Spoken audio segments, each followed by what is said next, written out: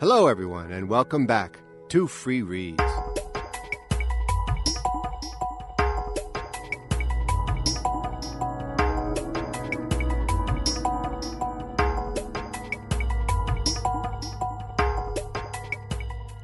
Today we begin another long piece, a novella called The Wreck of the Godspeed. I consider this possibly the best story of mine that nobody knows about, and I would be interested in your opinion. It was first lightly published in an anthology called Between Worlds, which was edited by Robert Silverberg in September of 2004. This book was available only to members of the Science Fiction Book Club. I have to admit I was kind of disappointed by the reaction to the book and my story. Don't get me wrong, I was tickled to work with Bob Silverberg, a writer whom I regard as one of the greats, and who I am now privileged to call a friend. And I certainly cashed the generous check. But the book was not the showcase I had wanted for my first real foray into space opera. So I made it the title story of The Wreck of the Godspeed and Other Stories, my most recent collection from Golden Griffin. That was published back in 2008. And here I am again, bringing it to audio on Free Reads in 2012. As I said, this is a long one, and we will need at least 5 episodes, possibly more, before we're done, which probably means we should get started, no? Prepare yourselves, then, to be transmitted to the starship Godspeed, and don't worry, the wreck doesn't happen until much later.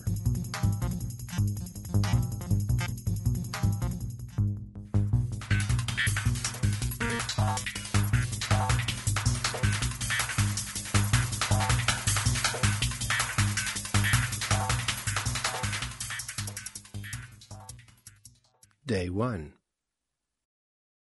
What do we know about Adel Ranger Santos?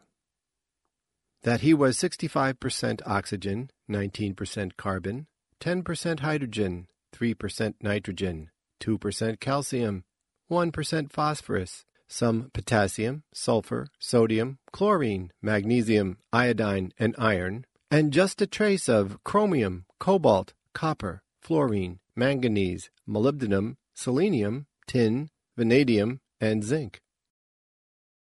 That he was of the domain Eukarya, the kingdom of Animalia, the phylum Chordata, subphylum Vertebrata, the class Mammalia, the family Hominidae, the genus Homo, and the species Novo. That, like the overwhelming majority of the 60 trillion people on the worlds of the human continuum, he was a hybrid cybernetic biological system, composed of intricate subsystems, including the circulatory, digestive, endocrine, excretory, informational, integumentary, musculoskeleton, nervous, psychospiritual, reproductive, and respiratory. That he was the third son of Veneta Patience Santos, an elector of the host of True Flesh, and Hulbert Constant Santos, a baker of fine breads. That he was male, left-handed, somewhat introverted, intelligent but no genius, a professed but frustrated heterosexual, an Aries, a virgin, a delibertarian, an agnostic, and a swimmer. That he was 19 Earth Standard Years old, and that until he stumbled, naked, out of the molecular assembler onto the Godspeed, he had never left his home world. The woman caught Adel before he sprawled headlong off the transport stage. Slow down. She was taller and wider than any of the women he'd known. He felt like a toy in her arms. You made it. You're here. She straightened him and stepped back to get a look. Is there a message? A message? Buzzed Adel's Plus. Minus buzzed. Yes, give us clothes. Normally, Adel kept his opposites under control, but he'd just been scanned, transmitted at superluminal speeds some 257 light-years, and reassembled on a threshold bound for the center of the Milky Way. "Did they say anything?" The woman's face was tight. "Back home?" Adel shook his head. He had no idea what she was talking about. He hadn't yet found his voice, but it was understandable if he was a little jumbled. His skin felt a size too small, and he shivered in the cool air. This was probably the most important moment of his life, and all he could think was that his balls had shrunk to the size of raisins. "You're not—" "All right, then." She covered her disappointment so quickly that Adel wondered if he had seen it at all. "Well, let's get some clothes on you, Rocky." Minus buzzed. "Who's Rocky?" "What, didn't your tongue make the jump with the rest of you?" She was wearing green scrubs and green open-toed shoes. An oval medallion on a silver chain hung around her neck. At its center, a pyx displayed a man eating soup. "Can you understand me?" Her mouth stretched excessively, as if she intended that he read her lips. "I'm afraid I don't speak carrot, or whatever passes for language on your world." She was carrying a blue robe folded over her arm. "Harvest," said Adel. "I come from Harvest." "He talks," said the woman.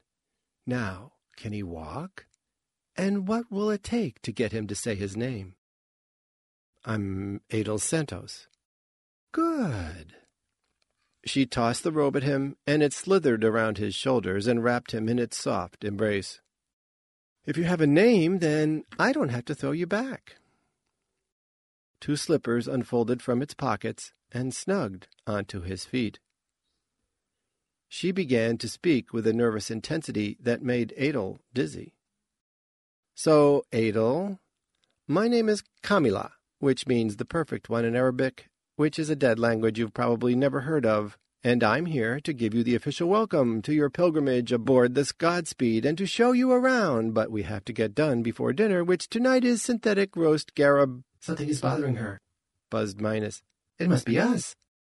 "Which is either a bird or a tuber, I forget which exactly, but it comes from the cuisine of O'Hara, which is a world in the Zeta-1 Reticuli system, which you've probably never heard of." "Probably just a talker," Plus buzzed. "Because I certainly never have." Kamila wore her hair kinked close against her head. It was the color of rust. She was cute, thought Adel, in a massive sort of way. "Do you understand?" "Perfectly," he said. "You did say you were perfect." "So you listen." A grin flitted across her face. "Are you going to surprise me, Adel Santos?" "I'll try," he said, "but first I need a bathroom." There were 28 bathrooms on the Godspeed. 20 of them opened off the lavish bedrooms of Dream Street. A level below was the Ophiuchi dining room, decorated in red alabaster, marble, and gilded bronze, which could seat as many as 40 around its teak banquet table. In the more modest Chillingsworth breakfasting room, reproductions of 4 refectory tables with oak benches could accommodate more intimate groups. Between the Blue and the Dagger salons was the music room, with smokewood lockers filled with the noblest instruments from all the worlds of the continuum, most of which could play themselves. Below that was a library with the complete range of inputs, from brain leads to books made of actual plant material. A ballroom decorated in the Nomura III style, a VR dome with 10 animated seats, a gymnasium with a lap pool, a black box theater, a billiard room, a conservatory with 5 different ecosystems, and various stairways, halls, closets, cubbies, and peculiar dead ends. The MASTA, otherwise known as the Molecular Array Scanner Transmitter Assembler, was located in the Well-Met Arena, an enormous airlock and staging area that opened onto the surface of the threshold. Here also was the cognizer, in which the mind of the god Speed seethed. It would be far too convenient to call the god Speed mad. Better to say that for some time she had been behaving like no other threshold. Most of our pioneering starships were built in hollowed-out nickel-iron asteroids. A few were set into fabricated shells. All were propelled by matter-antimatter drives that could reach speeds of just under 100,000 kilometers per second, about a third of the speed of light. We began to launch them from the far frontiers of the continuum a millennium ago to search for terrestrial planets that were either habitable or might profitably be made so. Our thresholds can scan planetary systems of promising stars as far away as 20 light-years. When one discovers a suitably terrestrial world, it decelerates and swings into orbit. News of the find is immediately dispatched at superluminal speed to all the worlds of the continuum. Almost immediately, materials and technicians appear on the transport stage. Over the course of several years, we build a new orbital station containing a second masta, establishing a permanent link to the continuum. Once the link is secured, the threshold continues on its voyage of discovery. In all, the Godspeed had founded 37 colonies in exactly this way. The life of a threshold follows a pattern: decades of monotonous acceleration, cruising, and deceleration, punctuated by a few years of intense and glorious activity. Establishing a colony is an ultimate affirmation of human culture, and even the cool intelligences generated by the cognizers of our thresholds share in the camaraderie of techs and colonists. Thresholds take justifiable pride in their accomplishments. Many have worlds named for them. However, when the time comes to move on, we expect our thresholds to dampen their enthusiasms and abort their nascent emotions to steel themselves against the tedium of crawling between distant stars at 3/10 the speed of light, which all of them did, except for the Godspeed. As they were climbing up the tulip stairway to the dream halls, Adel and Camilla came upon two men making their way down, bound together at the waist by a tether. The tether was about 1 meter long and 2 centimeters in diameter. It appeared to be elastic. One side of it pulsed bright red, and the other was a darker burgundy. The men were wearing baggy pants and gray jackets with tall, buttoned collars that made them look like birds. "Adel," said Camilla, "meet John Man and Rob Man." John Man looked like he could have been Rob Man's father, but Adel knew better than to draw any conclusions from that. On some worlds, he knew, physiological camouflage was common practice. John Man gazed right through Adel. "I can see he knows nothing about the problem." He seemed detached, as if he were playing chess in his head. Camilla gave him a sharp glance, but said nothing. Rob Man stepped forward and extended his forefinger in greeting. Adel gave it a polite touch. "This is our rookie, then," said Rob Man. "Do you play Tikra, Adel?" "Who's a rookie?" buzzed Minus. "We are." Since Adel didn't know what Tikra was, he assumed that he didn't play it. "Not really," he said. "He's from one of the farm worlds," said Camilla. Rob Man cocked his head to one side, as if Adel might make sense to him viewed from a different angle. "Do they have gulpers where you come from? Cows?" Seeing the blank look on Adel's face, he pressed on. "Maybe Frel?" "Blue Frel, yes." "Keep talking," Plus buzzed. "Make an impression." Adel lunged into conversation. "My Uncle Derwin makes summer sausage from Frel loin. He built his own smokehouse." Rob Man frowned. "It's very good." Adel had no idea where he was going with this bit of family history. "The sausages, I mean.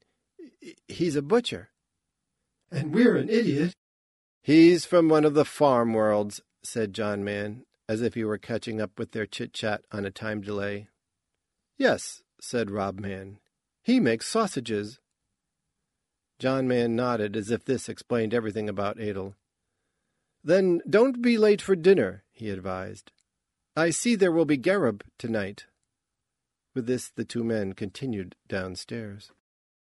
Adel glanced at Camilla, hoping she might offer some insight into Rob Mann and John Mann. Her eyes were hooded. "I wouldn't play anything with them if I were you," she murmured. "John Mann has a stochastic implant. Not only does he calculate probabilities, but he cheats." The top of the tulip stairway ended at the midpoint of Dream Street. "Does everything have a name here?" "Pretty much," said Camilla. "It tells you something about how bored the early crews must have been. We're going right." The ceiling of Dream Street glowed with a warm light that washed Camilla's face with pink. She said the names of bedroom suites as they passed the closed doors. "This is Fluxus, the dog house. We have room for 20 pilgrims. Twice that if we want to double up." The carpet was a sapphire plush that clutched at Adel's sandals as he shuffled down the hall. "That's Chrome over there. That's where Upwood lived. He's gone now. You don't know anything about him, do you?" Her voice was suddenly tight. "Upwood Marcine? No. Should I? Is he famous?" "Not famous. No." The medallion around her neck showed a frozen lake. "He jumped home last week, which leaves us with only 7, now that you're here." She cleared her throat, and the odd moment of tension passed. "This is Corazon. 40 push-ups. We haven't found a terrestrial in ages, so Speedy isn't as popular as she used to be." "You call the threshold Speedy?" "You'll see." Camilla sighed. "And this is Sella. We might as well see if Sister is receiving." She pressed her hand to the door and said, "Camilla here." She waited. "What do you want, Camilla?" said the door, a solid blue slab that featured neither latch nor knob. "I have the new arrival here." "It's inconvenient," the door sighed, "but I'm coming." It vanished, and before them stood a tiny creature barely up to Adel's waist. She was wearing a hat that looked like a bird's nest made of black ribbon. A smoky veil covered her eyes. Her mouth was thin and severe. All they could see of her almond skin was the dimpled chin and her long, elegant neck. The billowing sleeves of her loose black dress swallowed her hands. "Adel Santos, this is Li Hong Rain." She prefers to be called Sister. Sister might have been a child, or she might have been a grandmother. Adel couldn't tell. "Safe passage, Adel." She made no other welcoming gesture. Adel hesitated, wondering if he should try to initiate contact. But what kind? Offer to touch fingers? Shake hands? Maybe he should catch her up in his arms and dance a two-step. "Same to you, Sister," he said, and bowed. "I was praying just now." He could feel her gaze, even though he couldn't see it. "Are you religious, Brother Adel?" The hair on the back of his neck stood up. "I'd prefer to be just Adel, if you don't mind," he said. "And no, I'm not particularly religious, I'm afraid." She sagged, as if he had just piled more weight on her frail shoulders. "Then I will pray for you, if you will excuse me." She stepped back into her room, and the blue door reformed. Plus buzzed, "We were rude to her." "We told the truth." "Don't worry," said Camilla. "You can't offend her. Or rather, you can't not offend her, since just about everything we do seems to offend her, which is why she spends almost all her time in her room.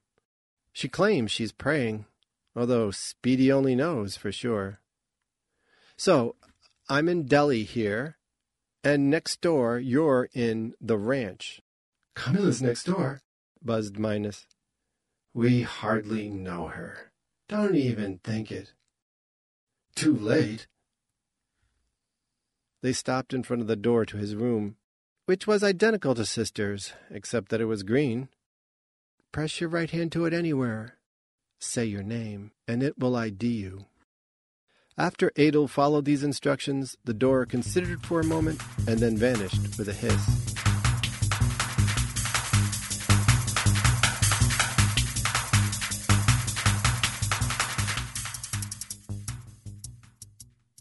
And we'll stop there. You have been listening to Part 1 of The Wreck of the Godspeed, which was first published in 2004 in the anthology Between Worlds.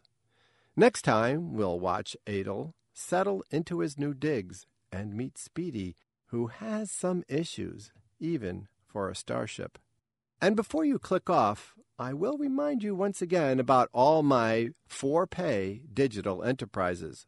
The very inexpensive online zine, James Patrick Kelly's Strange Ways, and the slew of novels and stories over on Audible. And, oh yes, the latest anthology from the dynamic editorial duo of James Patrick Kelly and John Kessel, Digital Rapture, the Singularity Anthology. Made from Molecules, the Old-Fashioned Way, from Tachyon Publications. It's so hot off the presses that the ink is hardly dry yet.